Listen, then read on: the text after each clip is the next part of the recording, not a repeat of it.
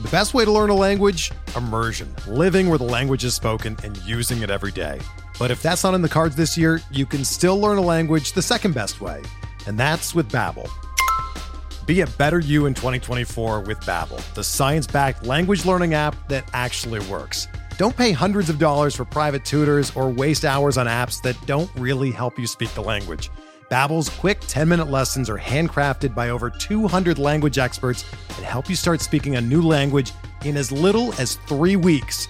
Babbel's designed by real people for real conversations, and their tips and tools are approachable, accessible, rooted in real-life situations, and delivered with conversation-based teaching, so you're ready to practice what you've learned in the real world.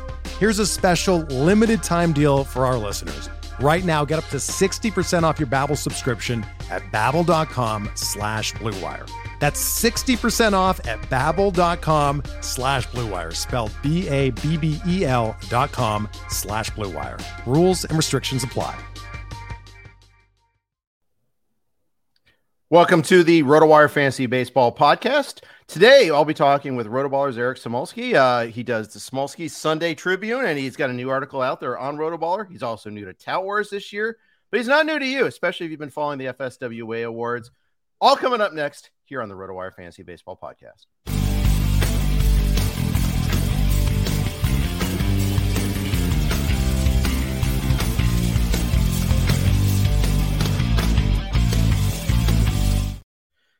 Hey everybody, welcome to the RotoWire Fantasy Baseball Podcast, brought to you by the good folks at Vivid Seats. I'm Jeff Erickson here with Eric Smolsky from Rotoballer. You can catch Eric in the Sunday Smolsky's Tribune, the Smolsky Sunday Tribune. I'll get it right.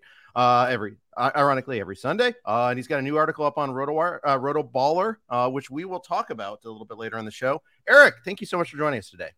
Yeah, thanks for having me. The RotoWire Rotoballer thing is going to be tough to go back and forth on. Exactly. When Roto World started up, that was weird. That was weird and difficult. Sure. Of course, we used to be Roto News way back when we started in 1997. But I think in 2001 we had to change for a bad parent company, basically. We won't belabor those details. Anyhow, there's a lot of rotos out there, and it's a good thing. It's an ever-growing industry. I love our community. You get together at Tout Wars. You're there for the first time this year in person. You can just see it's a family. We compete with like hell with each other, but we also really get along too. Yeah. So let's jump right into what's going on right now in baseball. We had a week of games in the books now. New rules all over the place. It's hard to isolate what rule is controlling what, but I've seen a lot more stolen bases. We started to see a little bit more offense. What has caught your eye the most so far? Yeah, I think it's hard to not say the stolen bases, just because it's such a drastic jump from what we've seen in the past. And I think the stolen bases is something that you can really tie to the rules in particular. I mean, the offense right now, it's like, is it the shift? Is it, rumors of a juiced baseball? We don't really know. With stolen bases, I think it's pretty clearly the lack of disengagements, right? The pickoff limitations, the pitch clock, and the bigger bases kind of all contributing. And we had minor league data to suggest that this was going to happen. So the fact that it's happening, I think for me is a pretty clear correlation between, the rules and the results on the field. And I also love it. Like, I love a stolen base. I think it's a great play in baseball. It's super exciting.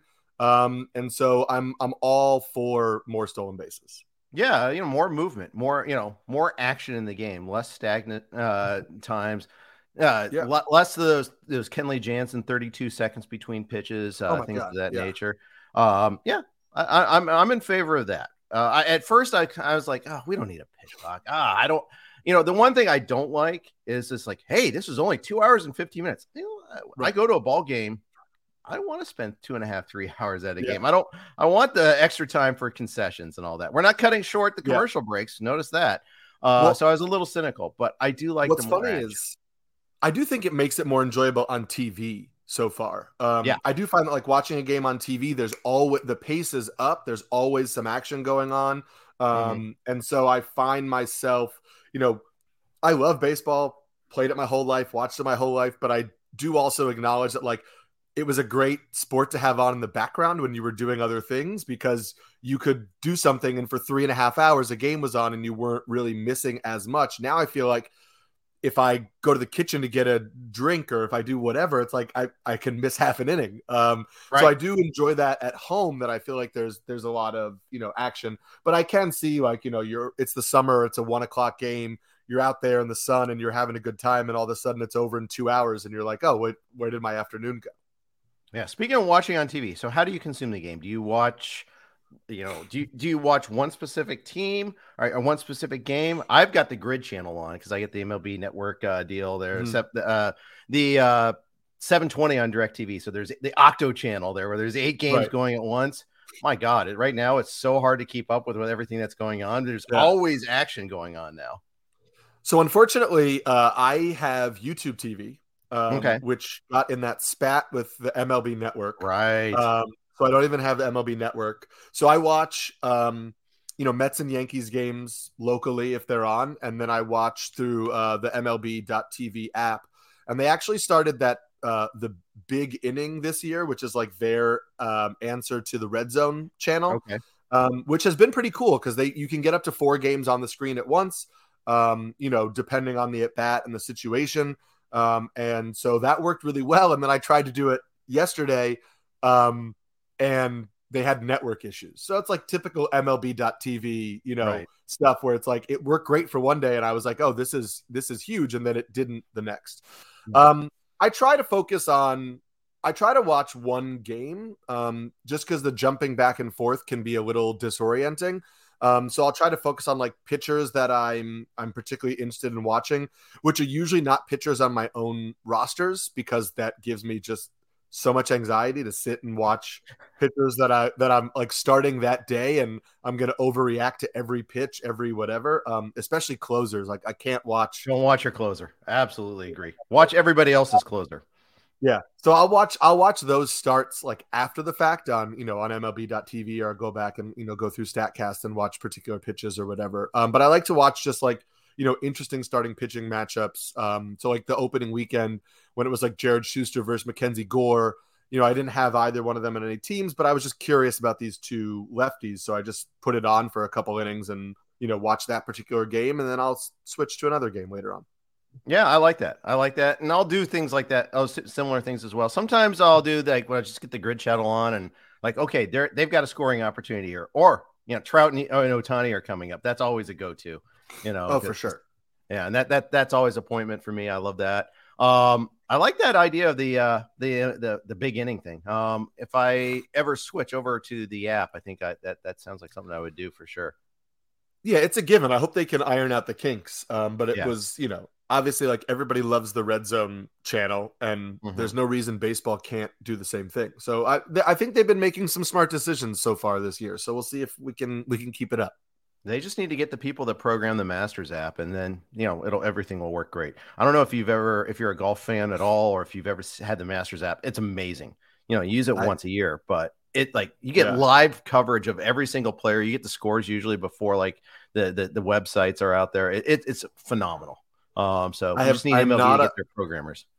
Yeah, I'm not a golf person. I know it's sacrilegious to say this time of year, but one day I'm not a patient person. So like golf was the worst sport for me because I get so antsy and I can't sit and go through the full 18 holes. And also I'm a baseball player, so my swing is a baseball swing. So I get so frustrated with golf because I can't hit it. I can't hit it the way I envision being able to hit it.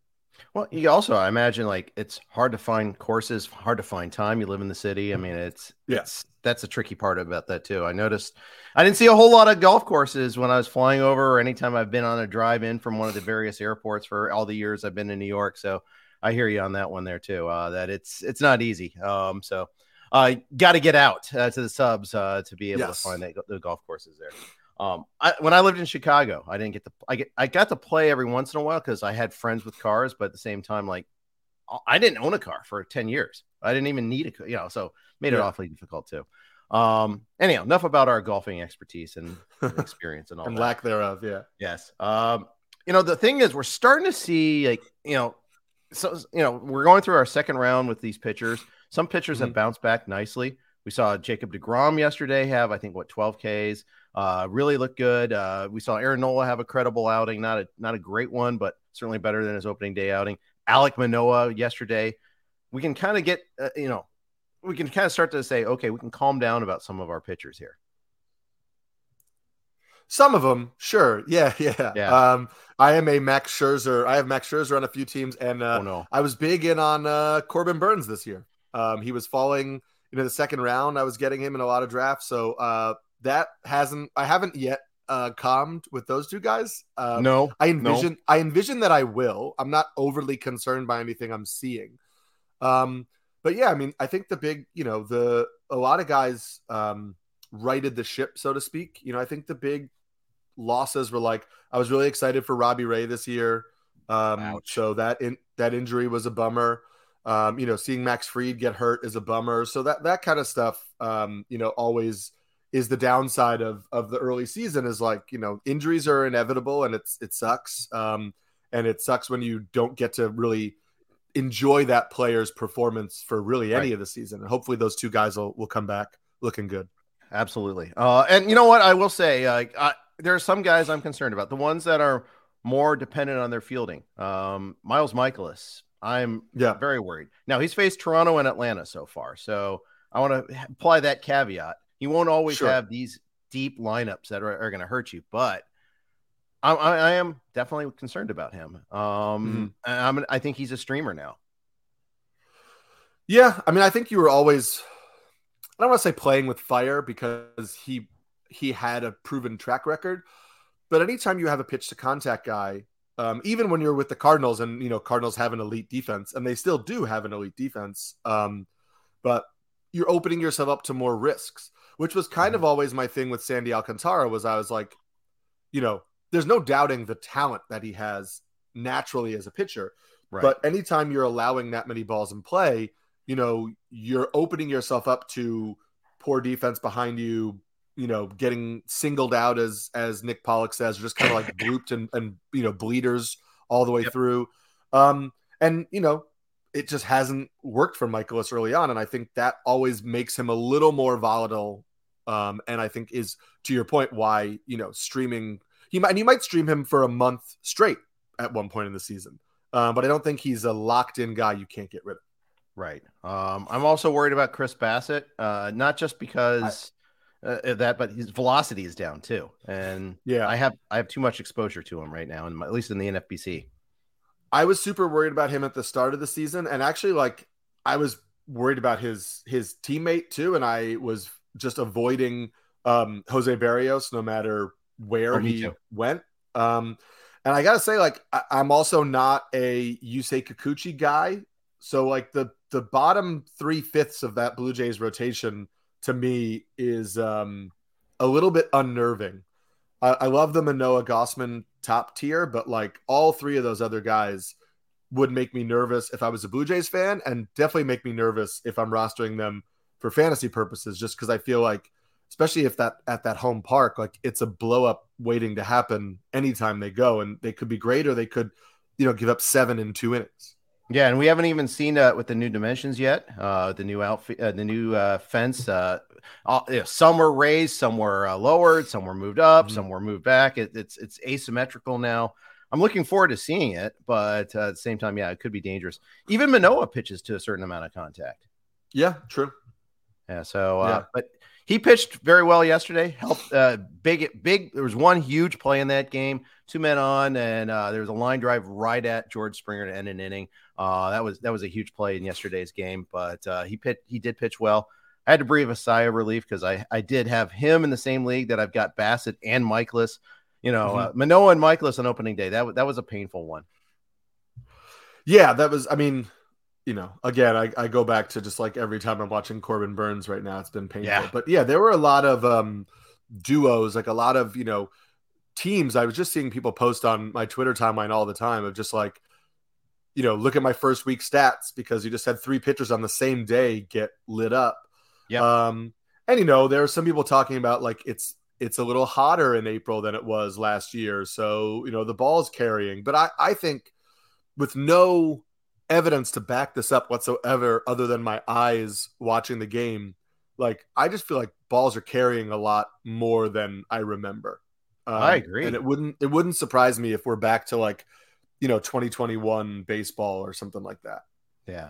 I didn't mind Happy Fun Ball in 2019, but it did wreak havoc on us. There was one particular, you talked about the eyes and all that. There is, I don't know if you remember the Astros and Tigers, the Alec Lang's unfortunate blown save, where he's super unlucky. That Torkelson hit the runner in the back and all that. Yeah. Next play, Jose Abreu hits a ball with like basically one arm. It carries all the way to the fence. Austin Meadows butchered the play. I think it was a catchable ball. It wasn't ruled an error, but it could have been.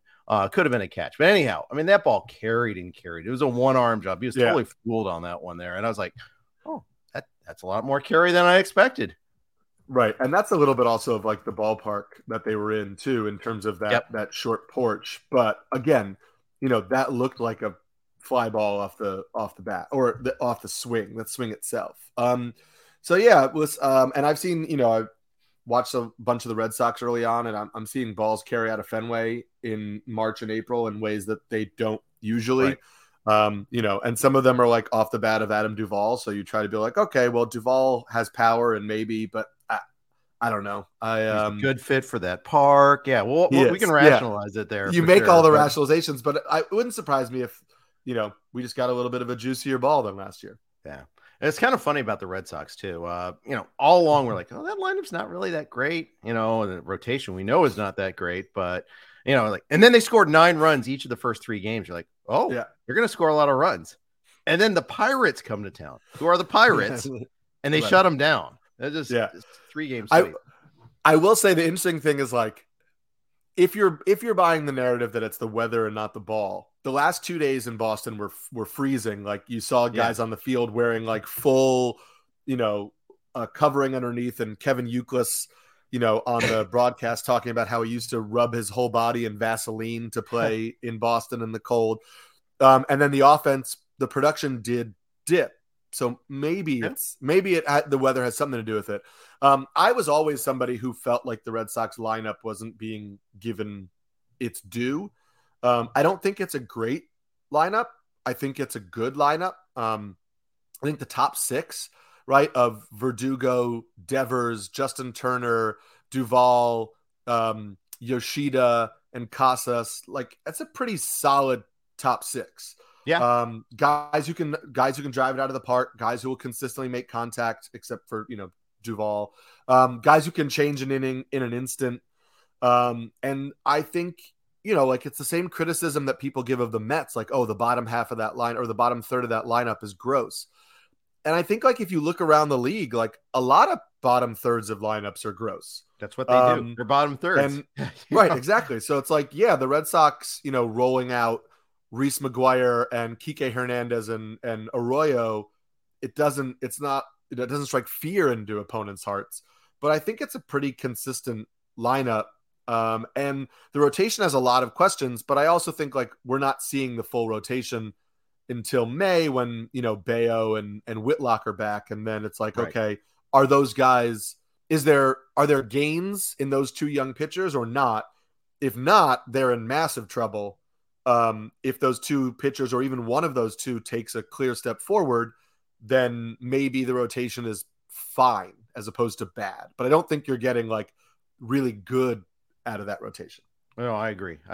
And I have a lot of Bayo, although in some cases I couldn't afford to be patient. You find out pretty quickly, like in the NFBC, like, hey, I have those 7 spots and I need to stream 3 of them, and he's sitting there. I don't know when he's coming, and I can probably just pick him back up. And so then you can't stash that long. But I am very interested in Bayo. I think that he could be fun. Chris Sale, I'm willing to give some time. I don't have any Chris Sale this year, but in terms of just like, I know his command was way off in his first start, but that doesn't mean he's going to be that way all year, especially when the weather warms up. Yeah. I also thought like, the home run ball was a problem for Sale in the first game. Mm-hmm. But he missed a decent amount of bats. The velocity was up.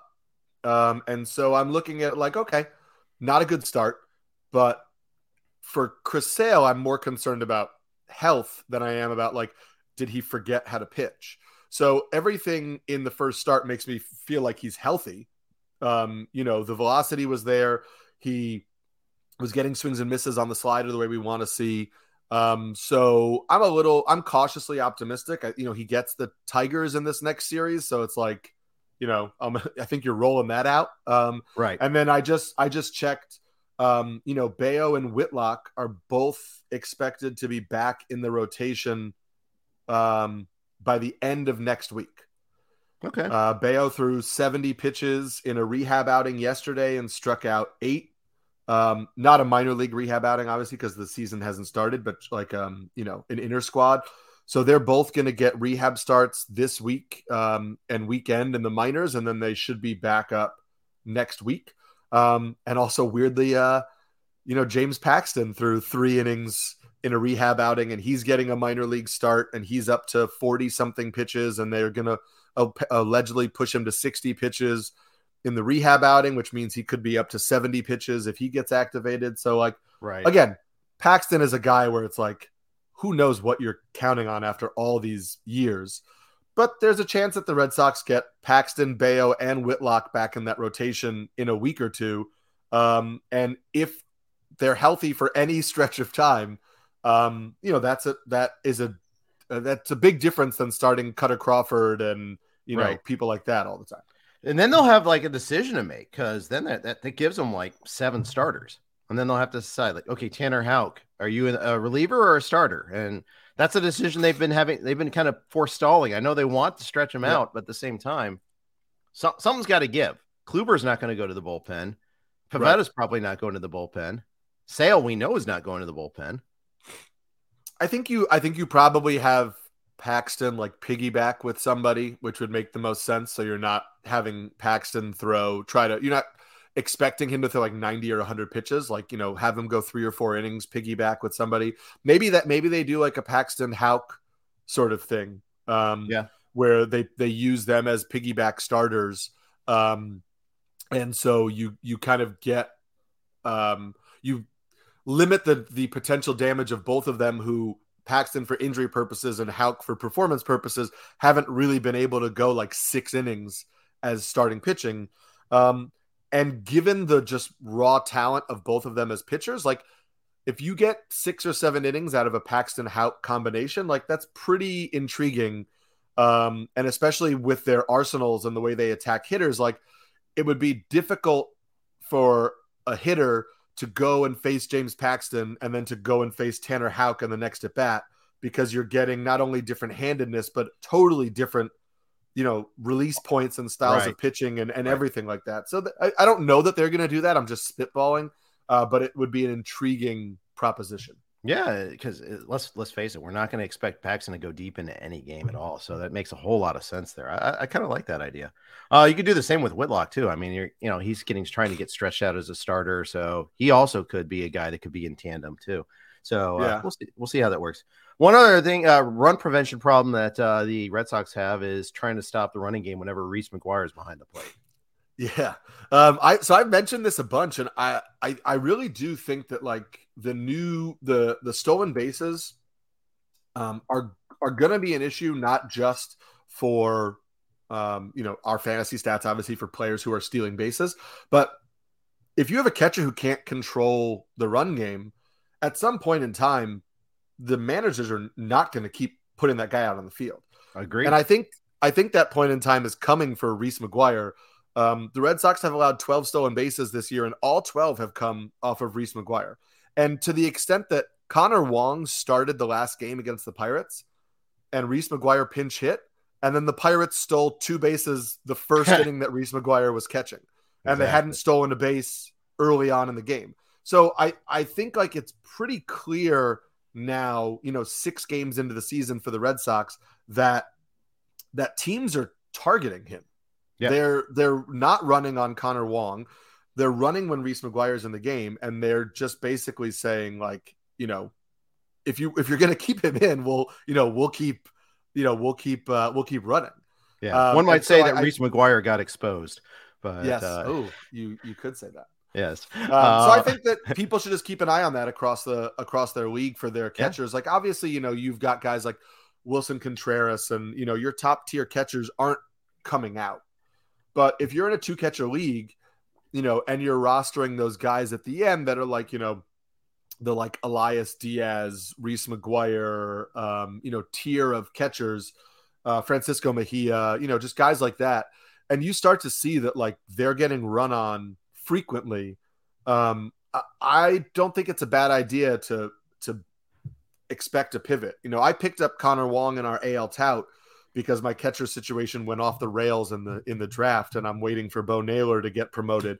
But I picked up Connor Wong because I was like, I just think he's going to be the starting catcher or get 75% of the starts in the near future because they can't keep running Reese McGuire out if this is what's happening. Agreed.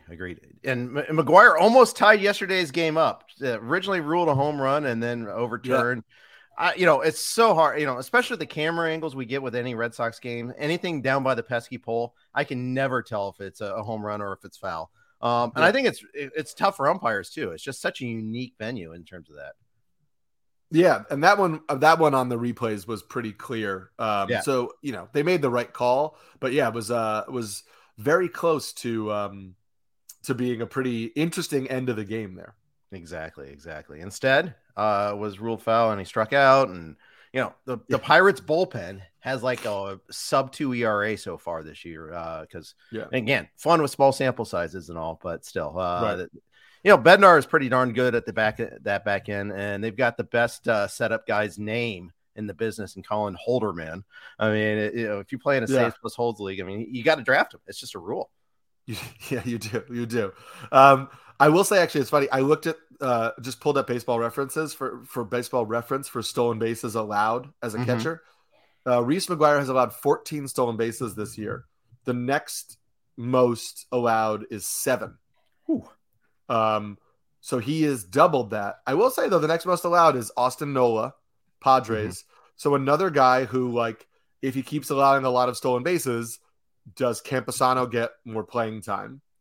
And then the other guys I think are pretty much in the clear. It's like the rest of the leaderboard for stolen bases against is Yasmani Grandal, Shea Langoliers, Tyler Stevenson, who are all guys who are probably not getting taken out of the lineup unless the White Sox decide to DH Grandal more often and let Sebi Zavala catch on occasions. So, and now that Eloy's on the IL, that's a great possibility. Yeah, for sure. Yeah. Shockingly enough, Eloy's on the IL. I fell for the trap of, he's healthy now.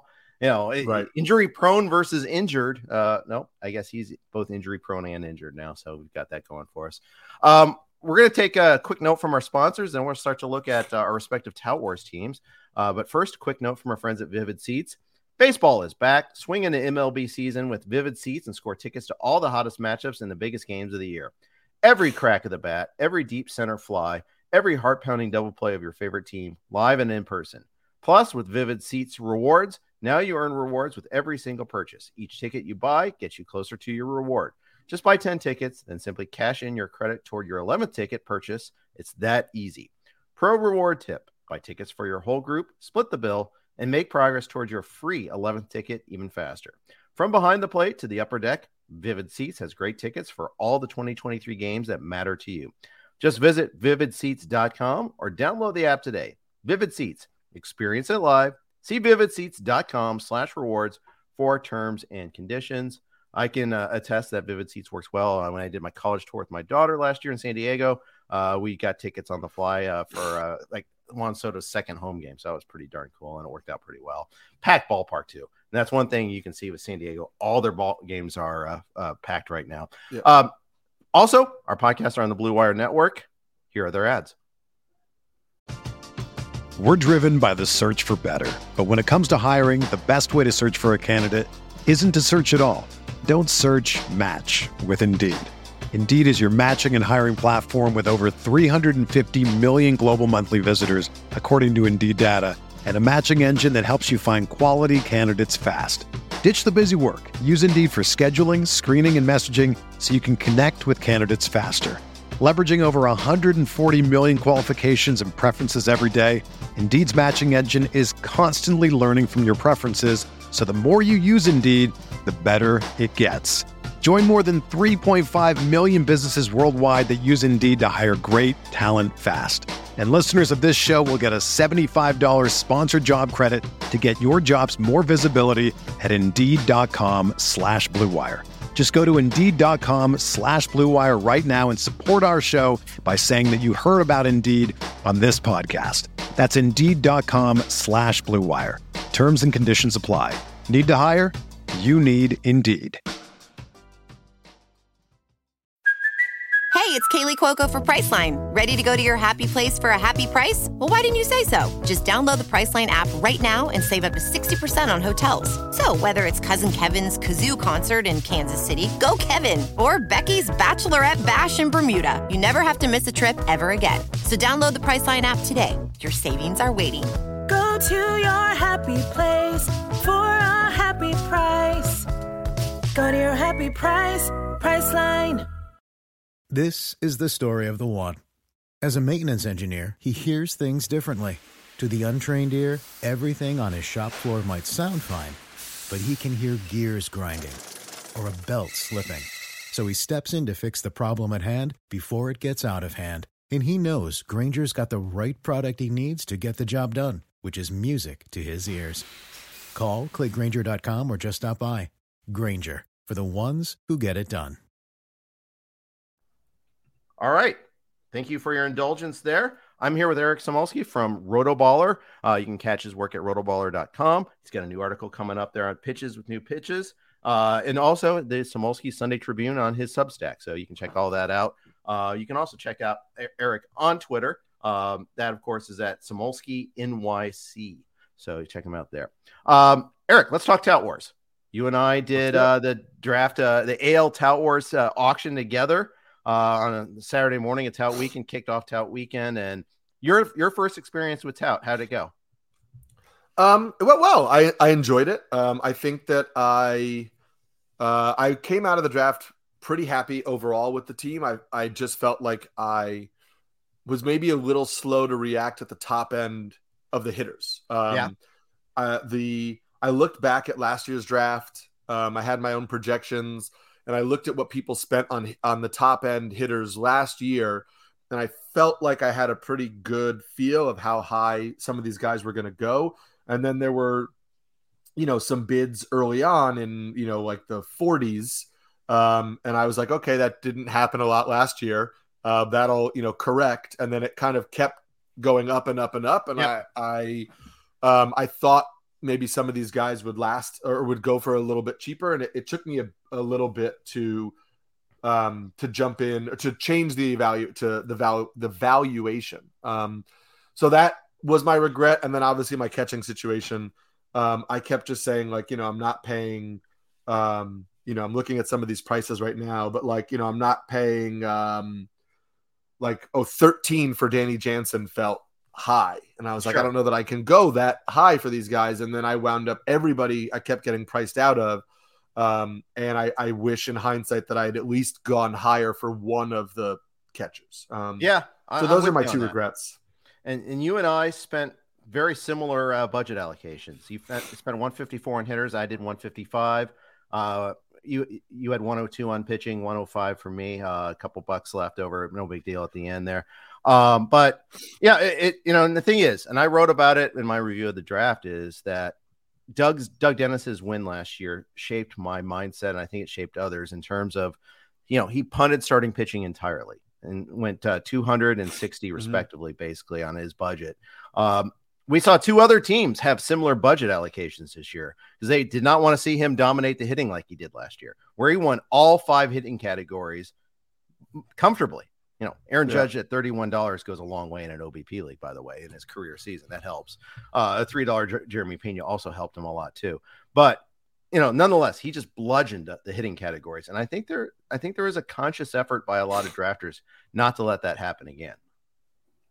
Yeah, and that makes sense. And that's part of my regret for not going in on some of these top end guys is I think the offense I put together will be fine, but I don't know that it will perform up to the level of some of these other, some of the teams like Doug put together.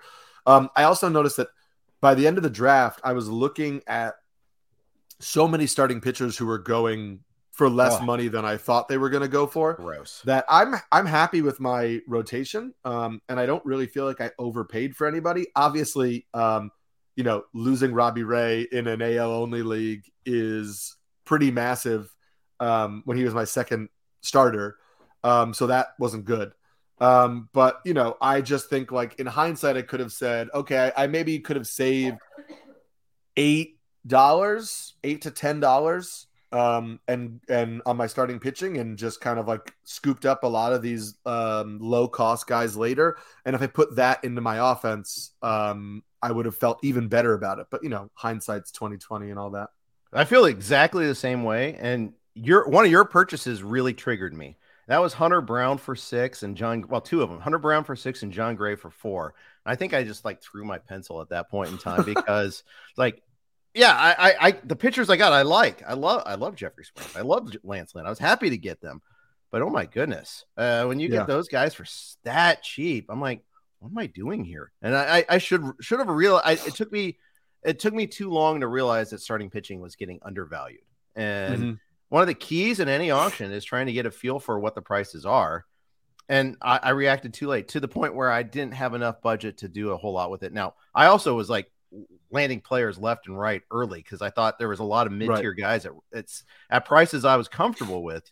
I went no more than like $23 on any given player. So my whole point was I wanted to make sure I filled every spot. I wanted to get players that were going to play on a regular basis, and with one exception. I had like one $1 hitter or two $1 hitters, but I was trying to make sure I got guys that could play. Because I felt like I didn't have enough hitting in the past, but right. Then I got the Peraza Volpe thing wrong, and that's a gift that keeps on giving. But so it goes. That one makes me sick too. That was tough. I was in on Peraza early on in the spring because they weren't playing him anywhere else. Right. And so I kept saying, I know what Volpe's doing. I see what Volpe's doing. It had nothing to do with saying he wasn't earning a spot. It was saying, if Volpe is earning the shortstop job, then why aren't the Yankees playing Peraza at other positions to see if he can also make the team? And it turns out that the Yankees were just comfortable sending him down to the minors and letting him play second in the minors, which is allegedly what he's going to do. I just didn't think, because he had debuted last year and done well, I didn't think they were going to do that. I thought they were going to find a way to keep both of them up. And they didn't. And so, I was wrong on that one. I think you're talking about playing time with your hitters, and I was really conscious of that. I think what I wish I had done differently, and I can change it now because it's just the reserves, is the reserves. I took flyers on guys who I was hoping some of them, like Michael Garcia, would make the team out of spring because they were rumored to, and they didn't. But now it's like my reserves are all guys who are not active. Yeah. So now, like I have Robbie Ray hurt. I need to put him on the DL. I need to activate another starting pitcher. But the two pitchers I have in my reserves are minor league guys. So instead of having a major league ready starting pitcher that I can just put into my lineup, I now have to, scan through the wire in an AL only league to find a starting pitcher that I have to activate and hope doesn't, or a pitcher in general, doesn't have to be a starting pitcher, but a pitcher that I can activate that I hope doesn't torpedo my team. And so that is another dynamic where in hindsight, I think I am so used to like, you have your roster and you have your bench, and then the end of draft is all like, for these flyer types that you don't have to use, but without an actual bench, like the reserves really need to act, or at least some of the reserves need to act as that bench. And with guys you could just throw in immediately. And I regret how I handled that, at least for now. I mean, I like the guys that I have, but right now they're not helping me. Yeah. When Garcia gets the call later, if you still have him, that'll be pretty sweet, but sure. That's the whole thing. Can you hold on to him? I think I had one stash in Evan Carter, and I thought I had another guy that at least was going to make the team, but he didn't. After all, it was Ortega on the Yanks. So, move on, cut him pretty quickly. But it's that fine balance. Tout Wars does have unlimited IL spots, so you can stash your injured guys. At least it's unlike the NFBC or my home league. I've got an AL only. This is the league that started RotoWire. Actually, it's in our 30th year. AL only, except with the Brewers, because that's when they were still in the AL when we started this league. And it's 4x4. We have 3 reserve spots, no IL spots. It is punitive. That's tough. That's where it's really, really, really difficult to stash. Yeah. You can't even stream. I mean, it's so difficult. Yeah, that's tough. My home league, it's 4 IL spots, which has been nice. But yeah, the IL spots in this were something I used to my strategy. Late I paid for Leody Taveras and Michael Brantley because they both were expected to be back, late April. And I just felt like Brantley in particular was a specific just OBP pick. Sure. And Taveras was that I was getting Leody Taveras for what I felt like was a pretty affordable cost at $4. And if he is the starting center fielder on Texas and shows what he showed at the end of last year, that there's really good value there. And he's about to go on a rehab assignment this weekend or next week. So, hopefully he'll be back in my lineup in a couple of weeks. So those were other things that I feel like my slow start offensively is just some guys off to a slow start, and also me hopefully getting to full strength in the next couple of weeks. I found it noteworthy that even with Taveras out, Bubba Thompson's not getting any starts. I think not in this league, but another league I had picked him up hoping to get some early season steals and then just move on. We didn't get to the point where we got the early season steal. So it's all right. Immediate move on. So that worked out. That did not work out so well, but so it goes. Yeah, I was surprised because I thought he had flashed interesting enough skills that he would at least get the run early in the year. Also because don't you want to see what you have in him? He's also a young guy. And so if he's not in your plans, I mean, he's 24 years old. Do you want to see if you can trade him? Do you want to see if he has a role? But by not playing him, I'm a little confused by that, to be honest with you, in terms of I guess they just are expecting he's not a major league contributor, which feels rash with a 24-year-old who's flashed decent upside. Yeah, for sure. And maybe it's just, I don't know. Robbie Grossman's got to play. I don't know, but he's got to, yeah, absolutely. One other player before we move on. You and I got in a bidding war late on Tristan Casas. I didn't have a first baseman at the time. I ended up with Andrew Vaughn a couple nominations later, but you and I kind of went to the mats. In an OBP league like Tout Wars, Casas has extra value. Yeah, that's my thought is, who knows, what the batting average will be this year. I think he can easily be a 250 hitter, which the projections don't think. And who knows when that raw power shows up in games, but I do know right now that he has a great feel for the strike zone.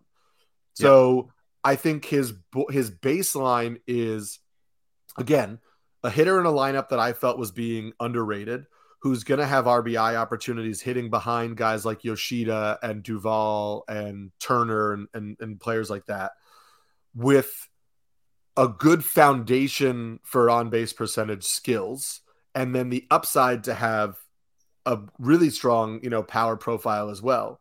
And we talked about how I was a little cost conscious early in the draft. So I had the money to say, I'm just going to go get this guy.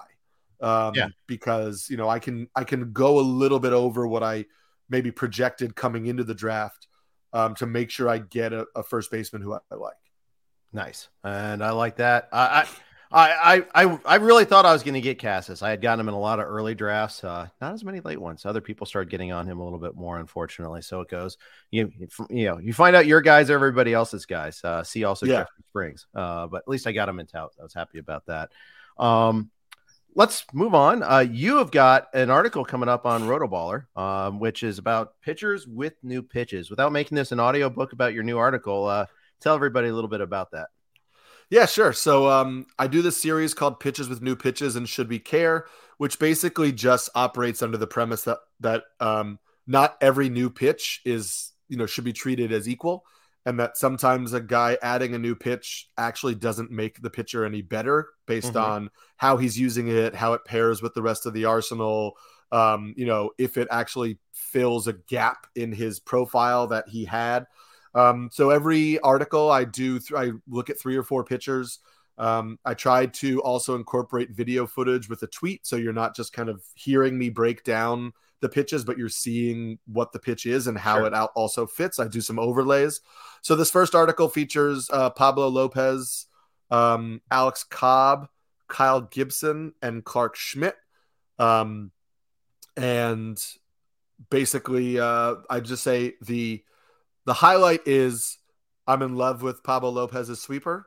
Yep. And I think the sweeper with the added velocity, I'm just so all in on Pablo Lopez. Obviously, health is a huge thing for him, but I think if you have an opportunity to, go trade for him in a league, I just think it's going to be a real big year for him. And I'm a little tepid on Clark Schmidt's cutter, which everybody is like, Clark Schmidt added a cutter, and it's great because he struggled against lefties last year. So theoretically, the cutter should help him against left-handed pitchers. He threw it exclusively to left-handed hitters, and he threw it exclusively to left-handed hitters in the first start. But he also gave up a home run on it, a double on it, had a 750 batting average against. So, he had a bad four seam and a bad sinker last year. So he has struggled to find a fastball that works. And I like him as a pitcher. I think there's upside there. So I hope that the cutter is that fastball that works, but I'm not entirely convinced as of right now. Reminds me of Anthony DeSclafani when he was with the Reds when he was coming up. And he really always struggled to find that out pitch against lefties. That's why I never really kind of took that next step. It looks like the Giants found something with him, especially because he looked pretty good in his first start against the White Sox this week. So we'll see. You mentioned the sweeper. That's like the trendy pitch right now. I mean, you hear a lot of talk in pitcher circles, pitcher list, on Savant, you see it a lot there. Now they classify the pitch as a sweeper. A lot of emphasis on horizontal movement. Yeah. I think it's interesting. It's like the sweeper isn't overly different from what we used to think of as a slider. Right. But then the slider now has taken on so many iterations with like the bullet slider and the gyro slider and the slider that is 10 years ago what we would have called a cutter and all that sort of stuff. Where, it makes sense to me that you would throw 2 versions of a slider, one that's harder and more and has like less break, and one that's slower and has more break. Because when it comes out of your hand, the batter theoretically won't be able to know which version of the slider he's getting until it's too late. So it all makes sense. But again, that in and of itself is not enough to be like, oh my God, like in the article in particular, I talk about Kyle Gibson has a new sweeper. And it's great. And he's actually thrown it pretty well in the first 2 starts, and it's missing bats, but Kyle Gibson consistently throws 6 pitches. Yeah. So it's cool that he has a new sweeper, and it's cool that sweeper is getting swings and misses. But if it's just 1 pitch among 6 and he's still giving up a lot of contact and overall still isn't missing a lot of bats, then it doesn't really change who he is as a pitcher unless he starts to like get rid of some of the other stuff. I was just going to say, maybe he should not be throwing 6 pitches. But, sometimes, that you can do it doesn't mean you should. So there it goes. Do you find yourself, like your strength is analyzing pitchers? Yeah. I mean, I was a catcher in college, and I caught overseas in a professional league after college. Oh, really? So working with pitchers and calling games and, all of that stuff is something that is obviously a huge part of catching. In particular, just like using 1 pitch to set up another pitch. So I think that it's kind of in my wheelhouse to not just say like, oh, this, the slider is good, but the slider is good, but it works well with the fastball, or it really works with the sinker, and pitchers being able to use this one to set up that one can make them more effective. So I would say that it's where my brain goes. So I definitely do most of my work analyzing pitching, but I tend to think that it's also been my strongest suit in fantasy is finding pitchers who late round pitchers or guys like that who I find something intriguing about their arsenal that I think could make them impactful. And, then I don't know, reap the rewards of some of their benefits. Sure. Also, and sometimes you miss. I was huge on Reed Detmers, and I had him basically everywhere last year. And the start of the year was not particularly good. He was also on my bench for the no-hitter in a lot of leagues because he wasn't pitching well before then. Right. And then he got sent down. And like you mentioned before, like in a lot of NFBC formats, when he got sent down, it's like, I can't hold on to him. Right. And maybe I was wrong. And then he came up and looked great, and I wasn't able to get back in. And so now I'm like clamoring to catch back up. But, sometimes that's like the nature of, the fantasy game versus the analyst hat is like saying you have faith in a player, believe in a player, and then making the right strategy calls to make sure you have as much exposure to that player as possible are two totally different things. And, I wish I hadn't cut bait in some of the places that I did last year.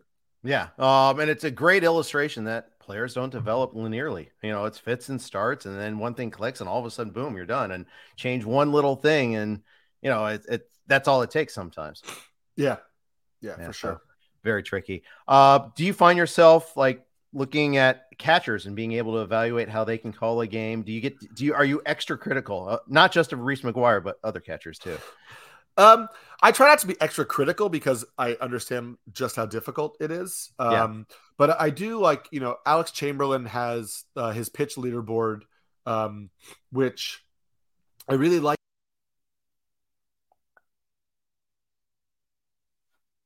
All right. We will bring Eric back hopefully in a second here. Looks like he had a little tech glitch there. And so we'll get him back here any second. And there he is. All right. My internet went on me in a second. I like Alex Chamberlain's pitch leaderboard because he has a feature where you can search pitcher ERA based on the catcher they're throwing to, but not ERA, but you can actually look at the percentage of pitch usage based on catcher. So that's something where it's like, I don't think we want to overreact to like X pitcher throws better to this catcher. But if you look at the results and you're like, oh, this pitcher throws better to this catcher based on results. And then you look at the pitch mix and you're like, why does this catcher call, the curveball 15% more than the other catcher?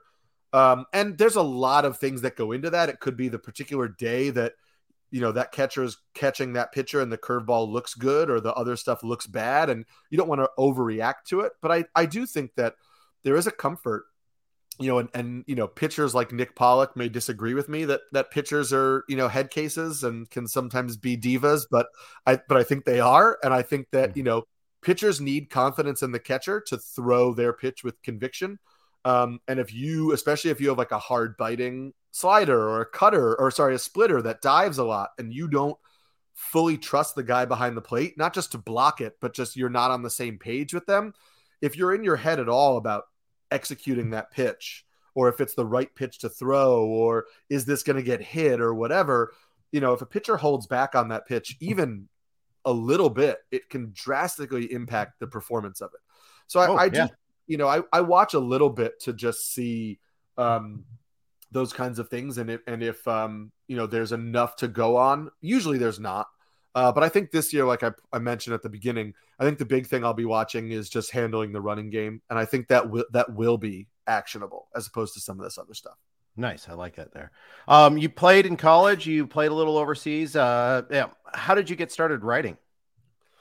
So I was an English teacher for 11 years. So I've always kind of written and taught writing. I wrote creatively. I did a lot of short fiction and screenplays and stuff on the side. So I was always writing.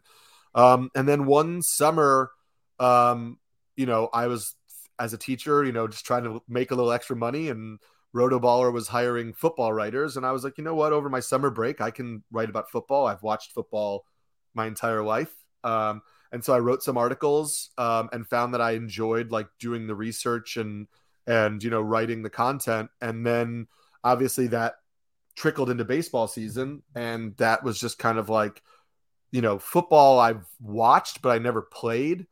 And I enjoyed writing about it. And then so when baseball season came and I was like, this is a game I know inside and out and I love it. And, now I'm able to research it in the way that I did kind of as a fan, but I can now write about it. And it was just, I was kind of hooked from the second that I started doing it. And I kept thinking, that it would fade out, that it was just a quick thing that I would do. Cause I have all this other stuff going on with teaching and whatever. And I could never drop it. There's always an article I feel like I need to write. There's always a topic I feel like I want to research. Absolutely. And so, yeah, I think I'm in it for the long haul. Yeah, and it obviously works for you. You've won an FSWA award 3 times already, so congrats on that. Thank you very much. Yeah, of course. Your work is great, and you guys should check out his article on the pitchers with new pitches on Rotoballer. You should check out this Samolsky Sunday Tribune as well, and that's on your Substack. That's on my Substack, and I tweet it out every Sunday as well. So that's at Samsky NYC on Twitter. So that'll come out again this Sunday, and then you can subscribe, or you can look up Samolsky Sunday Tribune on Substack, and you can subscribe to that as well. And yeah, the pitches with new pitches thing will be a weekly article early in the season on Rotoballer, and then once the minor league season gets started, I do a weekly article as well, scanning the minor league leaderboard. And trying to make sense of the players who are performing really well and whether there's an opportunity for them to break through. So, trying to get ahead on some guys and ahead of their call-ups, and so that's a fun little exercise that I do as well. All right. Very cool. Samsky at Samsky NYC. Check that out. And Eric, wonderful talking with you today. Thanks for spending some of your day here. Enjoy your Passover. And thank you so much for joining us today. We'll do this again sometime soon. Yeah, thanks for having me. Always a blast. You bet. All right. Clay and Todd will be at you tomorrow. Thanks for listening to the RotoWire Fantasy Baseball Podcast. Have a great day. Everyone is talking about magnesium. It's all you hear about. But why? What do we know about magnesium? Well, magnesium is the #1 mineral that 75% of Americans are deficient in. If you are a woman over 35, magnesium will help you rediscover balance, energy, and vitality. Magnesium supports more than 300 enzymatic reactions in your body, including those involved in hormonal balance. From functional medicine doctors to mental well-being and female hormone experts, we all know that magnesium is the one mineral to improve all aspects of well-being and health. But which one? Magnesium Breakthrough from Bioptimizers, the trusted choice recommended by leading experts with 7 best-absorbed forms of magnesium to ensure your body receives the support it needs for overall well-being. Go to bioptimizers.com/balance today and use code BALANCE10 for 10% off. Support your journey to wellness at bioptimizers.com/balance. Magnesium Breakthrough from Bioptimizers, your foundation to optimal health and vitality.